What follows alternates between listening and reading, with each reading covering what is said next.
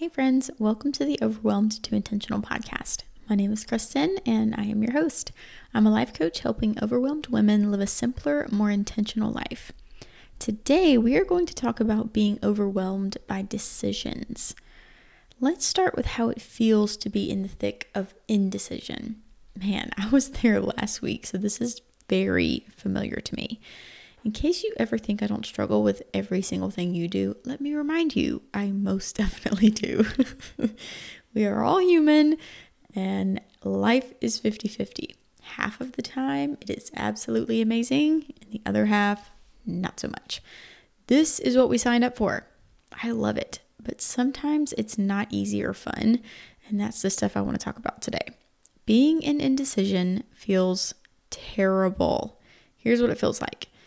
I think I folded my hands and pounded them against my forehead 1,000 times when I was in the middle of this. When you have a decision to make, your mind is going through all of the ways it could go right and all of the ways it could go wrong. And I don't know about you. Well, yes, I do, because we all have a human brain and we all struggle with the same things. And what our brain naturally does is focus on what will go terribly wrong. That's what my brain does. And that's what your brain does. So when you're spinning in indecision and you're thinking about all the ways that if you make this decision, it could go terribly wrong, your brain is going to remind you mostly of the ways that it'll go wrong. Sometimes it'll say, if this works out, here's how it would be great. But most of the time it's like, this is going to be awful. And this is what's going to happen. And this is how it's going to absolutely suck. So, when we're thinking all of those things, we spin and spin and spin and not make decisions because we're so afraid of how badly it will go. We think we might make the wrong decision. We think we might upset someone. We think that nothing will ever be right again in our world if we make this decision. And none of that is true. Sure, people might be disappointed, but that's because of their own thoughts, not yours. Sure, life won't be perfect when you make that decision, but it's never perfect anyway. And there is no, quote, wrong decision. There's just a decision. Decisions are neutral. We choose whether or not to think of it as right or wrong in our minds. We spiral into beating ourselves up for making a bad decision in our minds when the decision itself is not good or bad. Same with thinking it was a good decision. It's only good or bad when we decide that it's good or bad. The decision itself, neutral. So how do we get out of the spin cycle of indecision and start making decisions? I'm going to give you a 3-step process, and then we're going to talk through each of these steps a little bit more to make it helpful for you to really grasp this. Step 1, get out a piece of paper and write out every single thing you need to decide. From the big decisions to the small ones. Everything. Every single decision. Everything that's been spinning around in your mind that you haven't been able to fully nail down, that you just keep thinking about. Write all of those down. Step 2, decide now or make a note to decide later. Step 3, redirect your brain every time it wants to redecide. It will. This happens a lot, and I will give you an example of that in just a moment. So let's go back to step 1. Getting out a piece of paper and writing it all down. What you'll want to do when you listen to this is you'll be like, I'll just think about it in my mind. I'll just play the decisions in my mind over and over, and I'll just kind of think through it. Do not do that. You need to write this out, get it out of your head and on paper. It will make this so much simpler for you because it'll help you see it clearly and it'll help you take it out of just the spinning around in your head and get it out onto paper. It really does simplify things so much more than we realize by getting it out of our head. So get it out of your head and onto paper. If you don't want to write things down, you can open up a Google Doc or notes on your phone, but I personally like to write things down. There's something about pen to paper that feels better. So moving on to step 2, decide now or make a note to decide later. Here's what's going to happen in this step.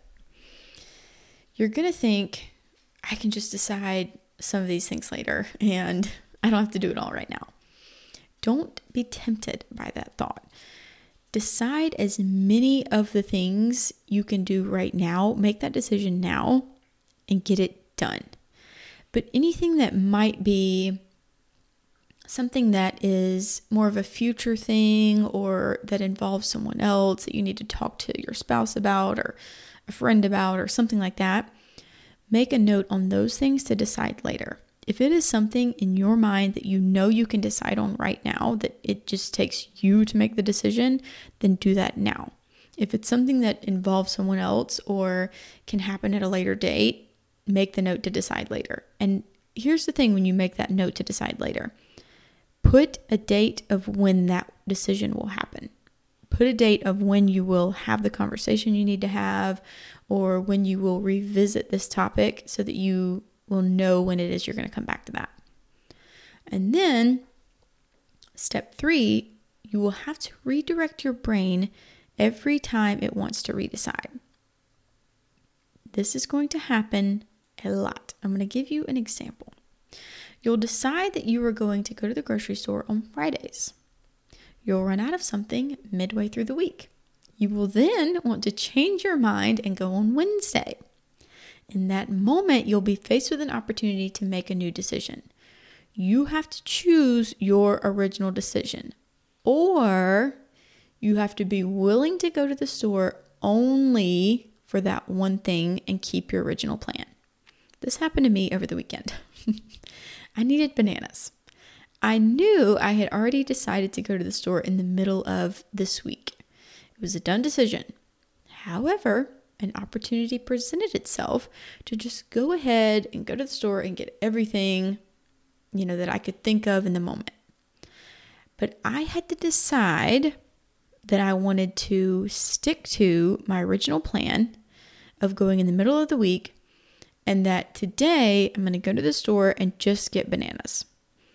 Because I knew that I needed the bananas for the smoothies that I want to make this week. That was an important decision for me. I didn't want to go without the bananas. But I knew that I could hold off on getting everything until later in the week. And here's another thing. I had already decided that I wanted to meal plan and grocery shop on Wednesday. I put that on my calendar. The decision was already made. I knew I have enough groceries to get me to Wednesday. I have enough that I can eat through the week to get me to Wednesday. So I don't want to go to the grocery store on Sunday and just kind of pick and choose and grab a couple things to then have to go back on Wednesday and get anything for the rest of the week.